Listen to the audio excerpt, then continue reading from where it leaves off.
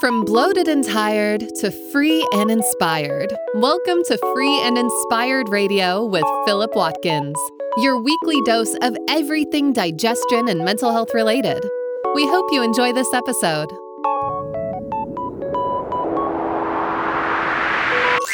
Here is your host, Philip Watkins. Yes. Hi there, welcome to another episode of Free and Inspired Radio.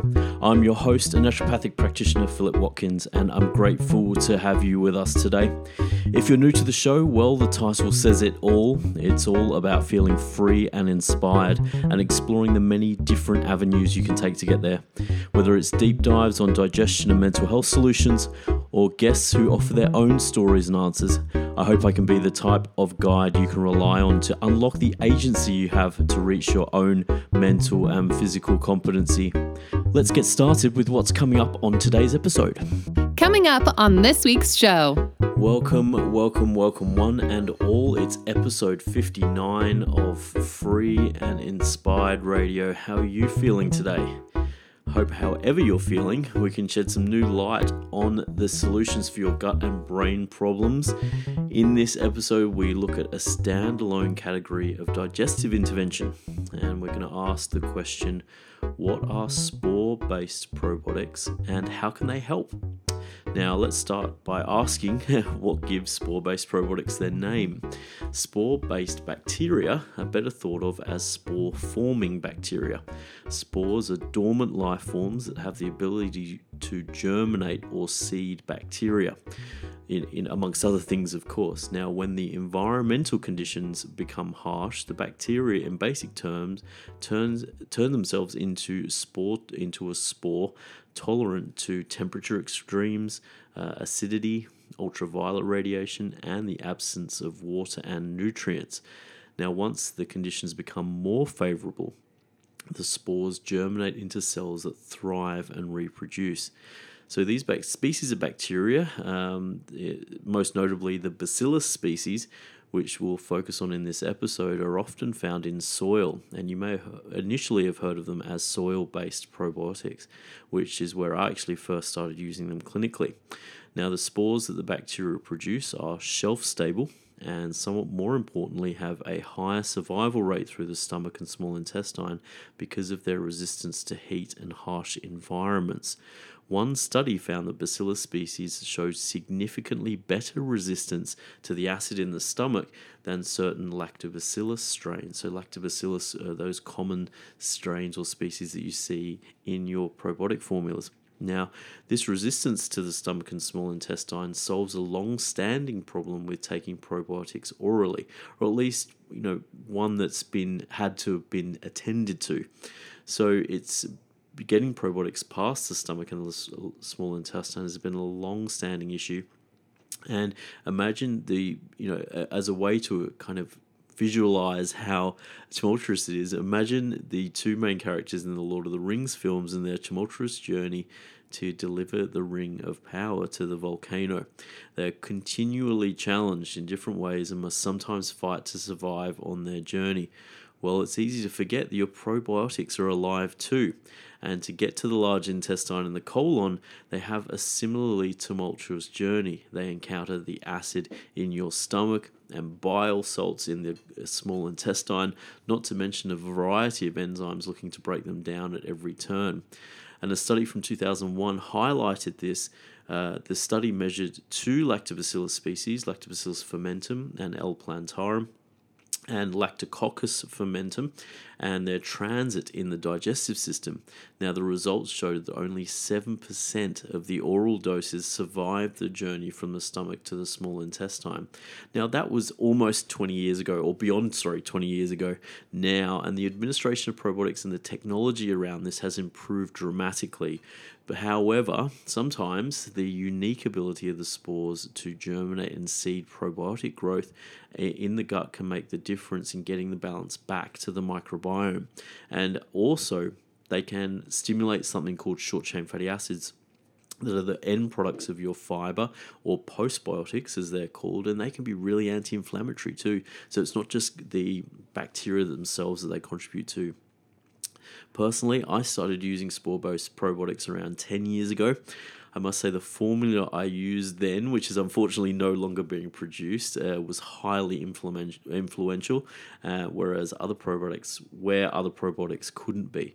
And I don't want to mention the brand because they've been bought out and they are still around, but the formula has been changed pretty significantly, and that's how I'll just leave that there. In this episode, we're going to break down what separates spore-based probiotics from the other categories of probiotics and where the evidence show they can benefit. And let's start with spore-based probiotics and leaky gut syndrome, shall we? So there is another episode on leaky gut and what's commonly known as intestinal permeability if you want to do a deeper dive on that. But over the last decade, irritable bowel syndrome or IBS, inflammatory bowel diseases such as IBD, Crohn's disease, ulcerative colitis, of course, chronic liver disease such as non-alcoholic fatty liver disease, not to mention obesity, cardiovascular disease, and depression have all been linked to leaky gut or associated to leaky gut. That's quite a list, isn't it? I think if you go through that list, I guarantee that you probably know someone who has one of those, right? So leaky gut is associated to one or all of them. And before you jump out of your seat, the association seems to be where the science ends at this point. There still do not seem to be trials connecting the correction of leaky gut and the resolution of the illnesses above in totality, or independently of each other, if that makes sense. Now, however, this doesn't mean taking action won't render results, and there are other ways that leaky gut will cause issues. And clinically, it can be attending to bacterial overgrowths and other things, but spore-based probiotics seem to play a role in decreasing the toxic byproducts from bacteria that cause leaky gut. So whilst they may not attend to leaky gut directly, they do contribute to what may cause it. Now, to better understand this, I must briefly define something called dietary endotoxemia. So an easy way to think of dietary endotoxemia is the diet's role in forming a leaky gut. Some papers refer to it as diet-induced metabolic endotoxemia, and it occurs when dietary choices cause toxins from bacteria in the gut to squeeze through the cracks in the gut lining and enter the bloodstream, causing inflammation. So I'll repeat that. So dietary endotoxemia occurs when toxins from bacteria in the gut squeeze through the leaks or the cracks in the gut lining and enter the bloodstream, causing inflammation. So dietary endotoxemia is a condition that affects 1/3 of people in Western society, and it could be one of the biggest drivers of systemic inflammation behind the development of various chronic diseases. It's believed to be driven by highly processed, high-fat and high-calorie-based diets often seen in Western cultures. There are other ways for it to happen. After consuming these foods, though, it is possible to see the evidence of this process occurring through various markers in the blood, which is phenomenal. Researchers studied how spore-based probiotics could influence dietary endotoxemia. Now, the study was a small one, using only 75 subjects over 30 days, and a well-known spore-based probiotic called Megaspore Biotic was used and found the probiotic formula blunted the toxins from the bacteria, triglycerides, and some other key inflammatory markers that characterize dietary endotoxemia. It's not bad for 30 days, where originally these studies are done over a minimum of 12 weeks or 3 months. So I think there needs to be a few caveats before we get excited with this study. It was the first human study to replicate a variety of positive animal ones, but the company that made the formula sponsored it. So that's as we know, for the pharmaceutical landscape, company-sponsored trials must be assessed with a little bit of skepticism. Doesn't mean the results in a randomized controlled trial aren't for real, but you've always got to just say, okay, well, maybe we'll wait for more studies that are independently financed, for example, and see whether or not they come out exactly the same. Unfortunately, also with this study, the researchers, and they pointed this out as well, they could not run specific markers to see if reducing these dietary endotoxemia indicators affected the leaky gut picture in the participants. And that would have been super interesting as well, because we then would have had a nice little correlation or causation there as well. But you might be asking, well, why did you even include the study in this episode? But I think it does go to show that the potential of spore-based probiotics to treat a problematic condition relatively quickly over just 30 days. Imagine down the road being able to treat the often disastrous consequences of a highly processed Western diet with probiotics in that way. This potential could have a significant ripple effect on how we treat people with metabolic issues across the board, and is extremely exciting. But what about spore-based probiotics in specific digestive conditions such as IBS, constipation, and diarrhea? Well, that might be why you're here, and we're going to look at that all right after the break here on Free and Inspired Radio. Stick with us.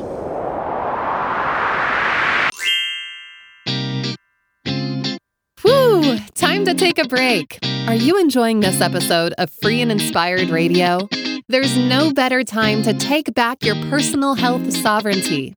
If you want to connect with more free and inspired episodes, simply subscribe to your favorite podcast platform or visit the website at www.philipwatkins.health for more information. Let's get back to the show.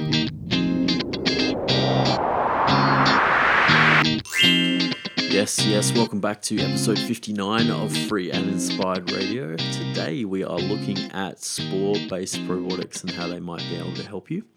In part 1 of the show, we looked at what spore-based probiotics are in general, and how they got their name, and how they may help leaky gut. But now let's look at some of the specific strains of these probiotics and how they might be able to help. One of the main bacillus strains in most spore-based probiotic formulas is Bacillus coagulans. It's also one of the better studied spore-based probiotics as well. Presently, B. coagulans has positive studies in acute and antibiotic-related diarrhea, constipation, colitis, and IBS. For example, a randomized placebo-controlled trial used B. coagulans to examine how it might affect those with IBS-D or diarrhea-dominant irritable bowel syndrome over 8 weeks. The Bacillus coagulans group saw their daily bowel motions decrease significantly in comparison to the placebo group. Another study replicated the result with B. coagulans, where researchers looked at how it might affect people once again with IBS. In this trial, researchers used a questionnaire to assess B. coagulans' effect on symptoms such as bloating, cramping, abdominal pain, diarrhea, constipation, nausea, headache, and anxiety, amongst others. And they used a dose of 6 billion colony-forming units of the B. coagulans over 80 days, and they found benefits across all of the previously mentioned symptoms. Now, these results show real promise for this new category of probiotics in improving the general quality of life for people trying to solve their IBS and gut issues. And quality of life is really where it's at for a lot of my patients as well. If you've been experiencing symptoms for such a long time, the priority is always to see how things can improve your day, right? So this is a nice study. It's still a little bit small scale. However, once again, they are in humans, which is always a positive, right? In other episodes, we've mentioned animal studies, and unfortunately how sometimes those animal studies don't translate.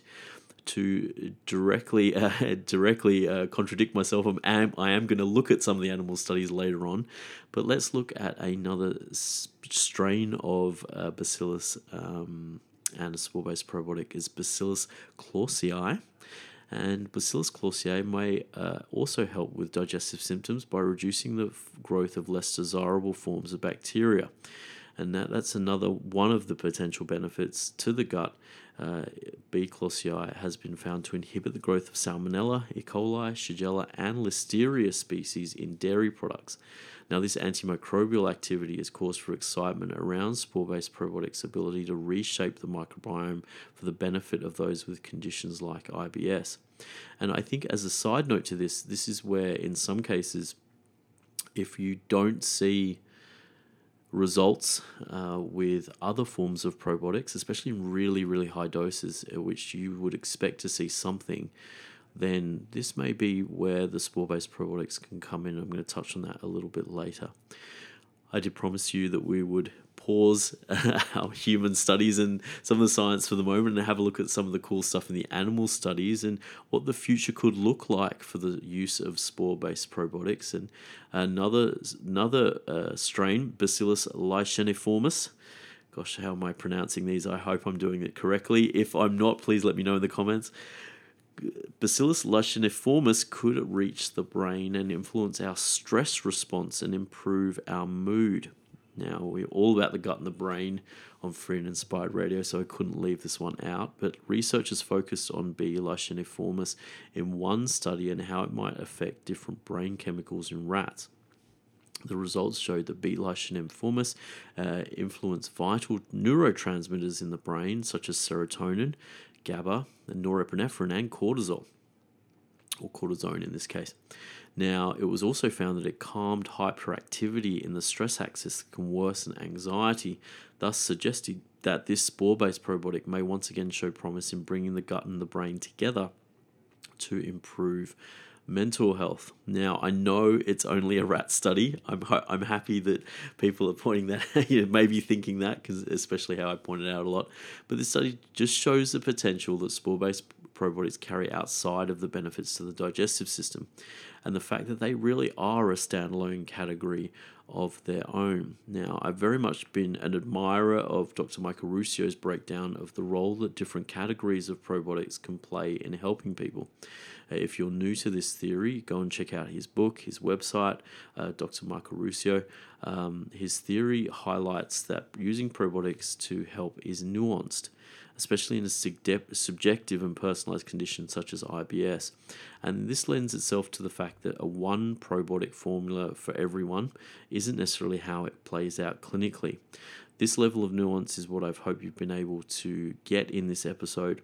And there's evidence for normal probiotic species such as Lactobacillus and Bifidobacterium to help with almost everything that we've looked at in this episode. However, in a clinical setting, they don't always help in the way that they should. And if you're one of those people that haven't been helped by probiotics, it can be very frustrating because you can listen to episodes of this show, for example, and hear about Lactobacillus and Bifidobacterium and go, well, I've taken it, it didn't do anything, and in some cases it made me feel worse. And why is that the case? Well, this is where you're looking at these different probiotic categories and seeing them and intervening in a more pragmatic fashion can really help. Now, it seems luckily that if you are one of those people that didn't get the best out of the probiotics, that spore-based probiotics such as these Bacillus species provide a new gateway to help where others may not have in the past. Before we finish this Free and Inspired Radio episode, if you'd love to hear more from me and get the word on new articles, podcast episodes and more, jump over to the website, philipwatkins.health, and join our community via the newsletter or sign up on the homepage. If you're interested in probiotics, there is a free ebook there on probiotics and their relationship to the brain and how probiotics may bring the gut and brain link together for you to help you with your mental health. Your reviews on Apple Podcasts and Spotify help me get the word on the street. And if you're listening to this on YouTube, thank you for getting this far. Throw the video a like and subscribe and leave any questions in the comments and I'll be happy to get to them for you. As always, I want to send a shout to the listeners who get this far in the show. I know you are there. This show is about helping you find the freedom to feel inspired again. I hope this gets you one step closer. Now, we will not have an episode of Free and Inspired Radio next week. I am going to have to attend to a family matter in Australia, but also there is a big project bubbling away here at philipwatkins.health and Free and Inspired Radio, and we're going to be evolving the website and the podcast. We have a brand new sponsor, and I'll be revealing all that more coming up in the next few weeks. So I will do a specific episode actually on what's coming up with the changes to Free and Inspired Radio and the website and how we're going to be presenting that to you and how you can get in on that first. So stay tuned for that. That'll be coming up in the next few weeks. But unfortunately, I won't be with you next week, but the week after we'll be going into some really interesting stuff around mental health, and I'll reveal that all very shortly. But thank you for listening, and we'll be back with more Free and Inspired Radio before you know it. Thanks again. Bye.